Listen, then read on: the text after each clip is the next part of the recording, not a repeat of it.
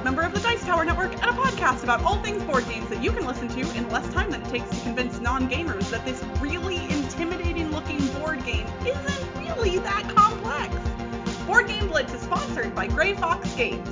This week, we're talking about gaming with non-gamers. First, we discuss a couple games we've played recently, including the game Face to Face and Atmosphere. Then, we talk about games that are good options when non-gamers will be the ones playing them. And now, here are your hosts, Ambi and Crystal.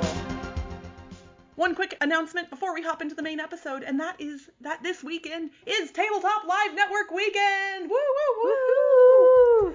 You all know the story now. We've been telling you for literally months. Tabletop Live Network is a collaboration between Twitch streamers who play board games, and this weekend is the 24-hour marathon starting at noon Pacific time on Saturday, July 31st, and ending at noon Pacific time on Sunday, August 1st. So we have a nighttime time slot this time, which is a little different for us. We are streaming from 8 to 10 p.m. Pacific on Saturday night, which I'm very excited about. And our stream is sponsored by Restoration Games, and we will be playing Dinosaur Tea Party with special guests Jess from Chicks Can Game and Joe Sando, which I'm very excited about. So you all tune in on Saturday night to watch us play that, and we will also be participating in the TLN Olympics, which are going on during the event. And if you want to know more about that, well, you just have to tune in and find out. Yep, see you there.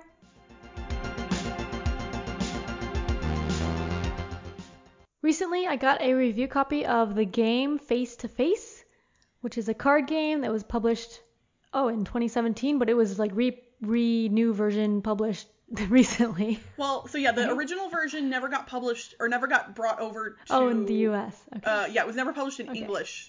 Yeah, I think it was never published in English, and then it got brought over eventually, or something like that. Because it's all numbers, so it doesn't, even though it's language independent, it just never got published here. Like, so, I was saying in English, but just in America, it was not distributed. Yeah, so it's distributed and published in America by Pandasaurus Games, and so that's who I got the review copy from. It's designed by Stefan Bendorf and Reinhard Staub. So the game Face to Face is like a spiritual sequel kind of to the game. The worst named board game / card game in existence. Which we've like. I know. I love Pandasaurus and the people that make the games that they bring over, and I know that their hands are tied in regarding to naming things, but somebody rename the game. It's so bad, and it's just like a joke at this point, basically. Yeah. But anyways, the game is a cooperative card game where you're playing cards in order, or not in order, but like sequentially from low to high and high to low, and you're trying to get rid of all of the cards in the deck. But the game Face to Face is a 2-player competitive card game that has similar mechanics. So in the game Face to Face, each person has a deck from 1 through 60 or 2 through 60 of cards, and then you have 2 piles that you're playing into on your personal mat. One is increasing and one will be decreasing. So you're trying to get rid of all of your cards first. And on your turn, you can either you have to play at least 2 cards, and you can either play on your own piles or play on the other person's pile. And if you play on the other person's pile, you have to make it better. So like if their pile is going down, you have to go up 1, or at least 1. So like if they're going down from 60 and they're down at like 40 or something, they would have to be playing below 40, but you have to play above 40 to improve their pile if you're playing on their pile. And the reason you want to play on their pile is that if you're only playing on your pile, you can only draw 2 cards at the end of your turn. But if you play on their pile, then you redraw all the way back up to 6. So like if you play a bunch of cards, but they're all just on your piles, then you only draw 2 cards for the next turn. And then you have to play 2 cards. And if you can't play, then you just lose. So there's some tension there and like there's a little press your luck on playing cards and trying to make sure that you can still play the next turn. Yeah, that's for sure. Yeah. So Toby and I played this 3 times. Both of us, we like the regular game, and we decided that we like the regular game better than this one, the competitive version. So like with the competitive version, it felt more like both games are very dependent on the card draw, because like if you get like cards that are all in the middle to start off with, that's not very good. And then also, if you have cards that are 10 apart from each other, you can jump backwards. That's in both games. But like in a cooperative game, having things dependent on card draw, like that's just the game is going against you. But like in a versus game, neither of us like that as much. But then it felt more like a race, a mixture of a race and press your luck because of the competitive nature. But you're also not necessarily racing because you're trying to make sure you are able to play. So like in our last game, it was like we were both playing kind of like conservatively so that we can still play. And then near the end, it started being a race. So just like Toby just went for it and like played all of his cards, and then he was able to win. I wouldn't have been able to win anyway because I had terrible cards, but yeah. So yeah, that's the game face to face. I know you didn't like the game, but we both like the game, and we like the game better than the game face to face. But you like the game face to face better than the game.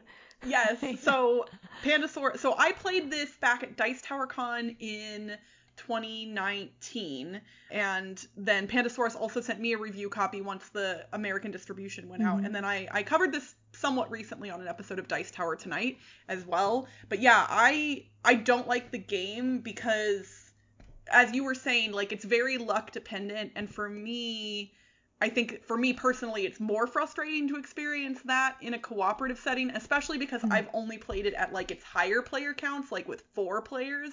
So then I'm just sitting there staring at my awful cards while everybody else also plays awful cards, and it just like doesn't ever feel good or satisfying. Like even if I draw well in that game, there are no real moments of joy for me, which that's a big statement to make, but like that's kind of the thing that comes. Whereas in the game face to face, there are more fun moments for me personally, like either playing something really good to my own piles or being able to get rid of a card on my opponent's pile that doesn't help them that much, or like I know what cards they've played, so like I could be like, well, this doesn't really help you as much as you think it does. I don't know. For whatever reason, it just resonated with me more. So I like having some like quick 2-player games in my arsenal. And since this one obviously is a small card game, it's an easy one to put into a quiver, for instance, and take with you, which obviously I haven't done yet because I'm not traveling. But at some point, I will be traveling with my quiver again, and it'll definitely be in there because I really enjoy it. Cool. Yeah, so that's the game face to face. Moving from something very strategic to something entirely ridiculous, I am going to be doing a formal review of Atmosphere, but not the VHS version, and not the DVD version, the new or new-ish app-controlled version of Atmosphere. And for those of you who are not familiar with this game, it was published originally, the original VHS version was published around 1991, I want to say, and was released under 2 different names. It was released under Atmosphere and Nightmare, and Atmosphere is spelled with an F-E-A-R at the end, not like the thing in the sky, atmosphere, so it's spelled differently.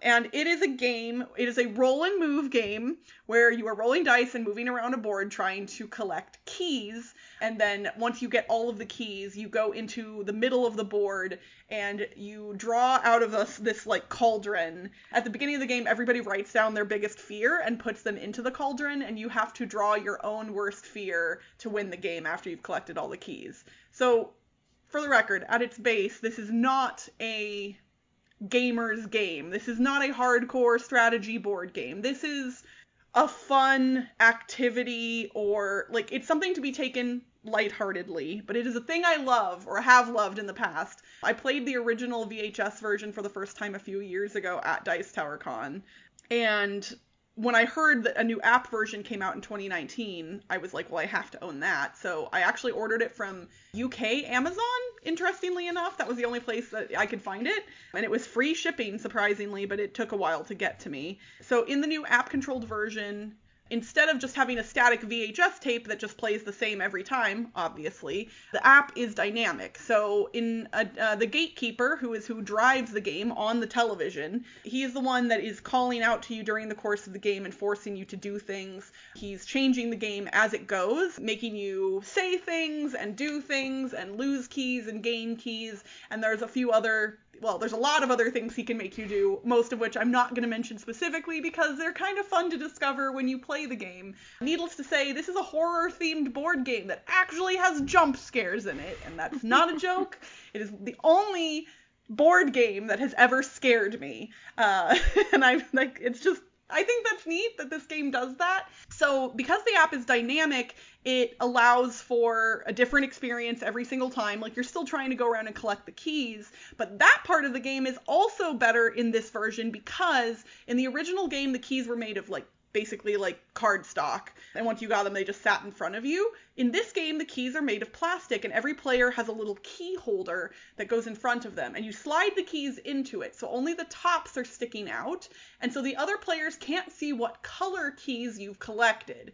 And at points during the game, you can duel other players to potentially steal a key from them.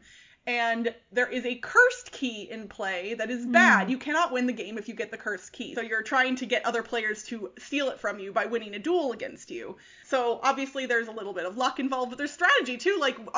We immediately were like, oh, we're going to shuffle these keys around every time we get a new key so people won't know what colors we have, which was interesting. Then one of the coolest parts of the game that existed even in its original iteration is the time cards. So the game is on a countdown timer.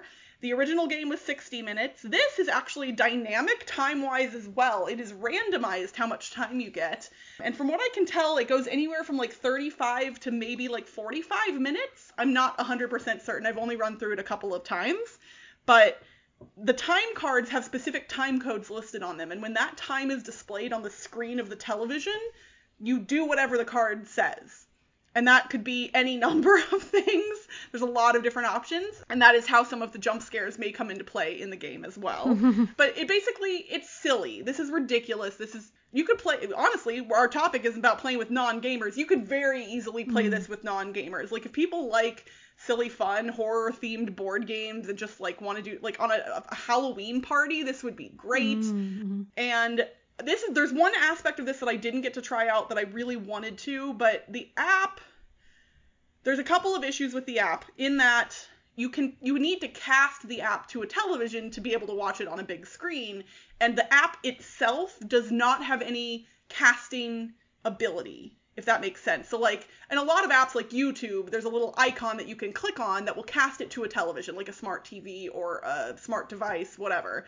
Okay. The Atmosphere app doesn't have that natively, so I had to use the AirPlay or the screen mirroring on my Apple phone natively to cast it to a television, which was fine, but not all devices have that ability, I don't think, so that was a little bit weird. Also, multiple phones can connect to the same game that's happening, where other people open the app and also connect to the same game, and the gatekeeper can apparently show up on different devices, but we did not figure out a way to, I know, we didn't figure out a way to do that because the app doesn't really teach you how, and it was kind of confusing, and so we were we're just gonna play with him on the screen and just go, and that's what we did, and it worked fine. But I'm very curious to know if everybody had their phone on and connected to the game, what would happen in those instances. But yeah, it's way more dynamic than the original. Yeah, it's pretty neat. If you liked the original as a kid or have been interested in it, I would say this is worth picking up. I really enjoy it. But again, you're not getting a gamery experience here. You're getting silly fun. Yeah, so that's Atmosphere, the 2019 version. Cool.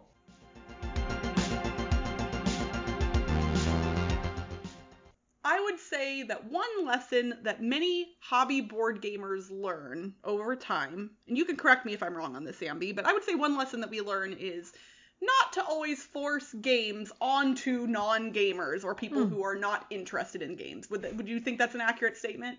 Yes, that's a good lesson. Yes, and that we all had to learn that at some point, because when we get excited about our hobby that we love, we sometimes, but there are times when you may be tasked with Teaching people a Forcing game. Oh, yes. Teaching. Forcing your coworkers to do a team building activity, for instance. This is a thing that has happened to me multiple times. Once people know you're a board gamer, they will leverage that. And admittedly, I'm very happy when that happens. But like, sometimes you end up with a room full of people who have no interest in board games, and you've been tasked with teaching them a board game. What do you do? Wait, so like they're all forced to be there? Because I think when I was at work, we had some board games and like we actually started having some like team building events with board games and people could sign up and play them. But I think most of the time it was voluntary. Well, but even those voluntary signups, like if it's getting them away from their desk or That's like true. normal work stuff, it might be for some people what they perceive to be the lesser of two evils. Like they may not be enthusiastically participating. That's true. And in some instances, maybe not in yours, but like sometimes your boss is like, you're doing this team building activity. Yeah. That happened for some things. So what do you do, Ambi? What do you do when you have to teach a game to theoretically people who don't play games? So some of the games we had were like code names, and I think we actually sent around a video. I don't know if anyone watched it, but like a how to play video. Yeah, like in the Google invite or like the calendar invite, we had a link to like the watch it played video or something. Nice. Like, here, you can watch this beforehand. I think that's not a bad idea. Like, people can choose not to watch it, but like for people who do care and are interested, I think that's like, hey, look, here's some bonus information. Yeah. But definitely like the choice of game is important. It needs to be, especially with coworkers, it needs to be like a short game that you can learn easily. Because, well, a lot of times it depends how long you have with the team building, but like people, if they're not wanting to play games or not used to playing games, they're not going to be able to learn like anything super heavy Euro or anything. So a lot of times with work, I would stick with more party games that are things that would be similar to what a lot of people know already. So like Codenames has similar, like people guessing words like that. People can understand that. Yeah, there aren't like concepts within that game that are completely unfamiliar. It's just the game mechanisms themselves that you just have to explain how they work. Mm-hmm. I think you made a really good point there that there's like a lot of factors to consider, like not just the skill level of the players involved, but how much time do you have? And it's often, I think using the coworker scenario is just easiest, but technically this could apply to other groups of people as well. But like you're not going to have potentially a lot of time. So games that I have used in situations like this in the past, I used Tom Vassell as inspiration, and I created a custom Wits and Wagers game for my coworkers. And what I did is, in advance of the game, I emailed all of them like a few questions, like random stuff like, what's your favorite TV show? What's your favorite color? And like used those answers as inspiration for Google searches that like got me some numerical things to put into a game of Wits and Wagers. And then I said specifically like, this question was inspired by Connie. And that's like, cool. So that way, like, even if the people theoretically weren't interested in the game itself, they already kind of felt a little bit invested because there was a piece of their interest integrated into the game. And I think you could do that in other games too. Like, you could play something like Wavelength and set some custom scales. Or you could like, if you're with coworkers, it could be like use buzzwords from like from work, corporate culture. Is this let's take this offline, or is it you know what I'm saying? Yeah. Like, you could customize things to make them a little bit more like approachable or unique, or like make them resonate with people. But I've also played more gamery things with coworkers. I actually taught a group of coworkers One Night Ultimate Werewolf a number of years ago, because even though that game can become very complex depending on what roles are involved, the basic rules are not that hard to pick up, and the game only lasts 10 minutes. So Yeah. even Short if games. somebody's miserable, it's short. Like short games are good. And I actually had a lot of success with that one. People were very confused when I was first explaining it because they had no knowledge about social deduction games. And I kind of had to like really be like, no, it's going to be okay. It's going to be good. You're going to be fine. And then we played and they were like, oh, we want to play again. And we ended up playing like 3 or 4 times and they really liked it. Yeah, I've also had a good experience with social deduction games, short ones. Like, also, I think we played Insider once, which is the 20 questions, but with a traitor kind of. I think social deduction can be hit or miss, though, because sometimes people don't like the whole hidden role thing.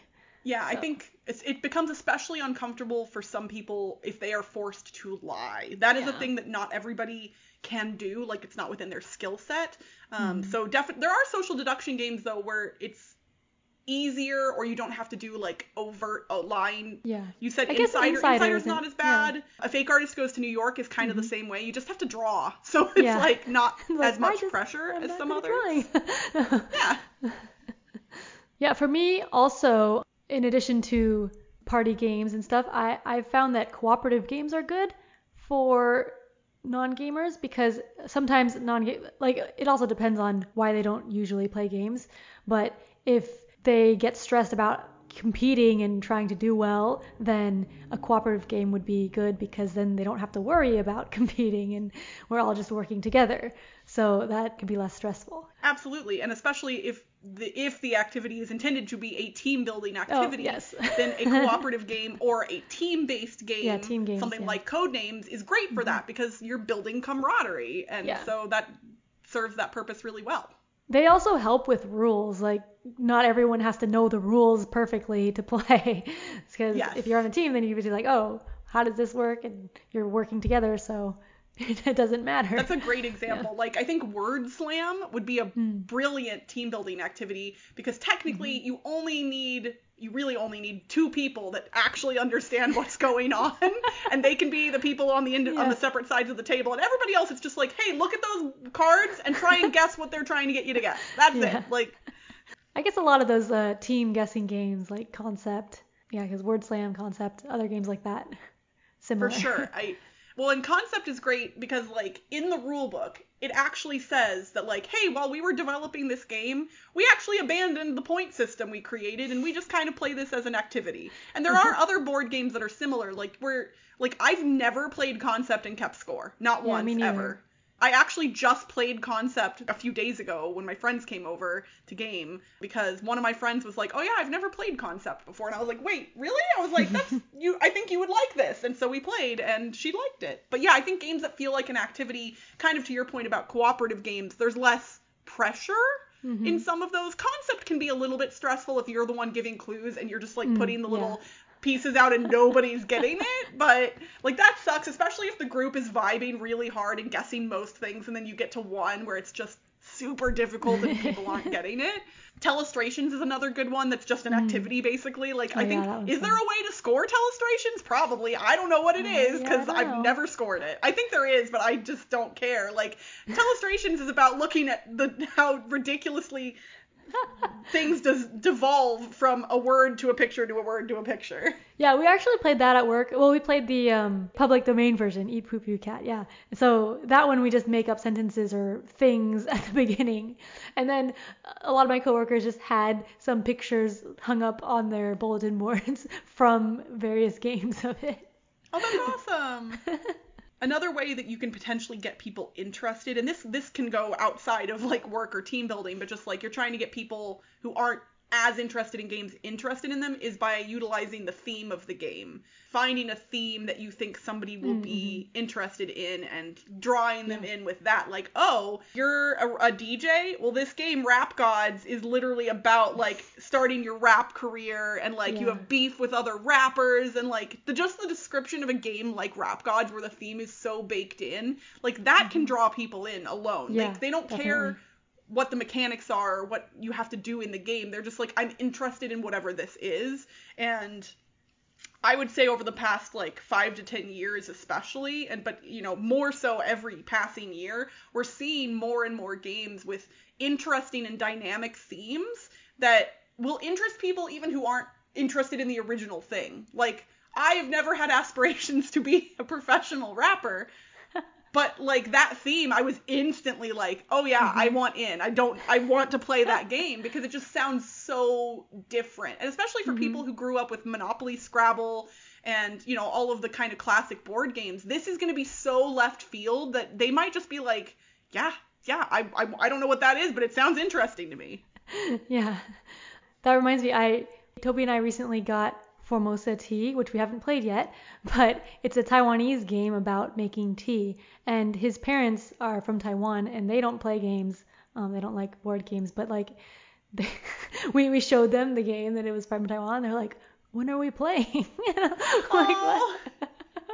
That's awesome. I'm not sure if they actually want to play, but they're like, they're more interested in it because it's about Taiwanese tea. And this is one of many reasons why board game designers should stop creating generic farming games like building buildings and harvesting crops and whatever. Like, it's been done. We want more. Come on. We want more. I'm still going to play some of those games. Woo! We got song stuff in the middle of the episode. That's rare. Y'all, that was a special moment. I hope you recognize. Oh, speaking of songs, I am going to completely off track our discussion right now because if you're listening to this podcast, you must know, but just in case there is someone who only listens to our podcast and does nothing else regarding our content, you should know that Ambi is an incredibly skilled lyricist and singer who creates song parodies that are about board games. And she just released, on the day that we're recording this, but a few days before you will be hearing it, her 100th song parody. And she's like blushing right now, and I don't care. Like, I know y'all can't see her because, you know, the internet, but like, she is so ridiculously talented, and the thing that she has created, y'all go to the Ambi Rona YouTube channel, which Ambi is going to link in the show notes, a link to this video specifically, and go watch the Board Game Tango video because you will not be disappointed. All right, I'll link that in the show notes. Don't let Ambi try and be humble about this because it's really, really, really, really, really, really good, and yeah, y'all will love it. So I think the important thing to note, especially if this is something new to you, like you haven't introduced games to like a group of people who, you know, you're going to be kind of the sole gamer in the group. If that's ever happening to you, just be thoughtful about it. Like, consider the amount of time that you have, the interest level of the participants. Like, is everybody excited to play a game, or are they just there because they have to be there? And, you know, use that information to try and create an experience that will not only be fun in the moment, but will show people, you know, why you love board games. Because really, I think that's why we tend to play games and introduce them to other people, is because it's not, like, we're not necessarily trying to draw them into the hobby, although we kind of are. But, like, it's just to show them, like, that board games are this thing that exists in a way that most people don't maybe recognize quite yet. And spreading the love of a thing that you love is just fun to do. Yeah. Oh, and I just thought of something else, like, some people might not want to play, and so some games that might be good are games that are fun to watch too, or like games that you can hop in and out. So games like charades or something like that, or monikers, you can hop in and out, or you watch people play it, and it's fun to watch too. And then like maybe they'll watch it some, and then maybe they'll want to play for a little bit. So yeah, like you don't have, like they don't have to play if they don't want to. Yeah. And that's a good point. Like, obviously, if if your boss is forcing everybody to do a thing, that's one thing. But like that thing aside, don't force people to play games, because they're not going to enjoy it if they aren't coming to it at least a little bit on their own. And that's it for this week's Board Game Blitz. Visit our website, boardgameblitz.com, for video and blog content, as well as to get links to all our social media pages. This episode was sponsored by Gray Fox Games. Imagine this, a worker placement game with unique engine building where players must awaken angels to fight off demons. Intrigued? Well, EOS Island of Angels is coming to Kickstarter soon, so stay tuned. And if you want to get some Gray Fox games at a discount, use the code BGBLITZ21 at checkout to get 20% off non-exclusive items on their website. Gray Fox Games. Quality games cleverly crafted. Join the Blitzkid Here community on Discord by following the link in the show notes. You can support the show by leaving us a rating and review on your podcast provider. And if you want behind-the-scenes access and an invite to our private Slack channel, visit patreon.com/BoardGameBlitz. Our theme song was composed by Andrew Morrow. Technical support provided by Toby Mao. Board Game Blitz is part of the Dice Tower Network. Until next time, when we played, I studied every game. Rules are so hard to retain. Let's just pick one, please, 'cause these are all great board games. Bye, everyone! Bye!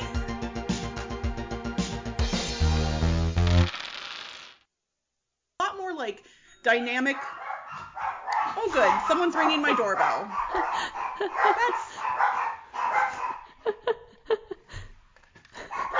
It's UPS. It's UPS. It's fine. Everything's fine. Oh, God. It's just... Okay.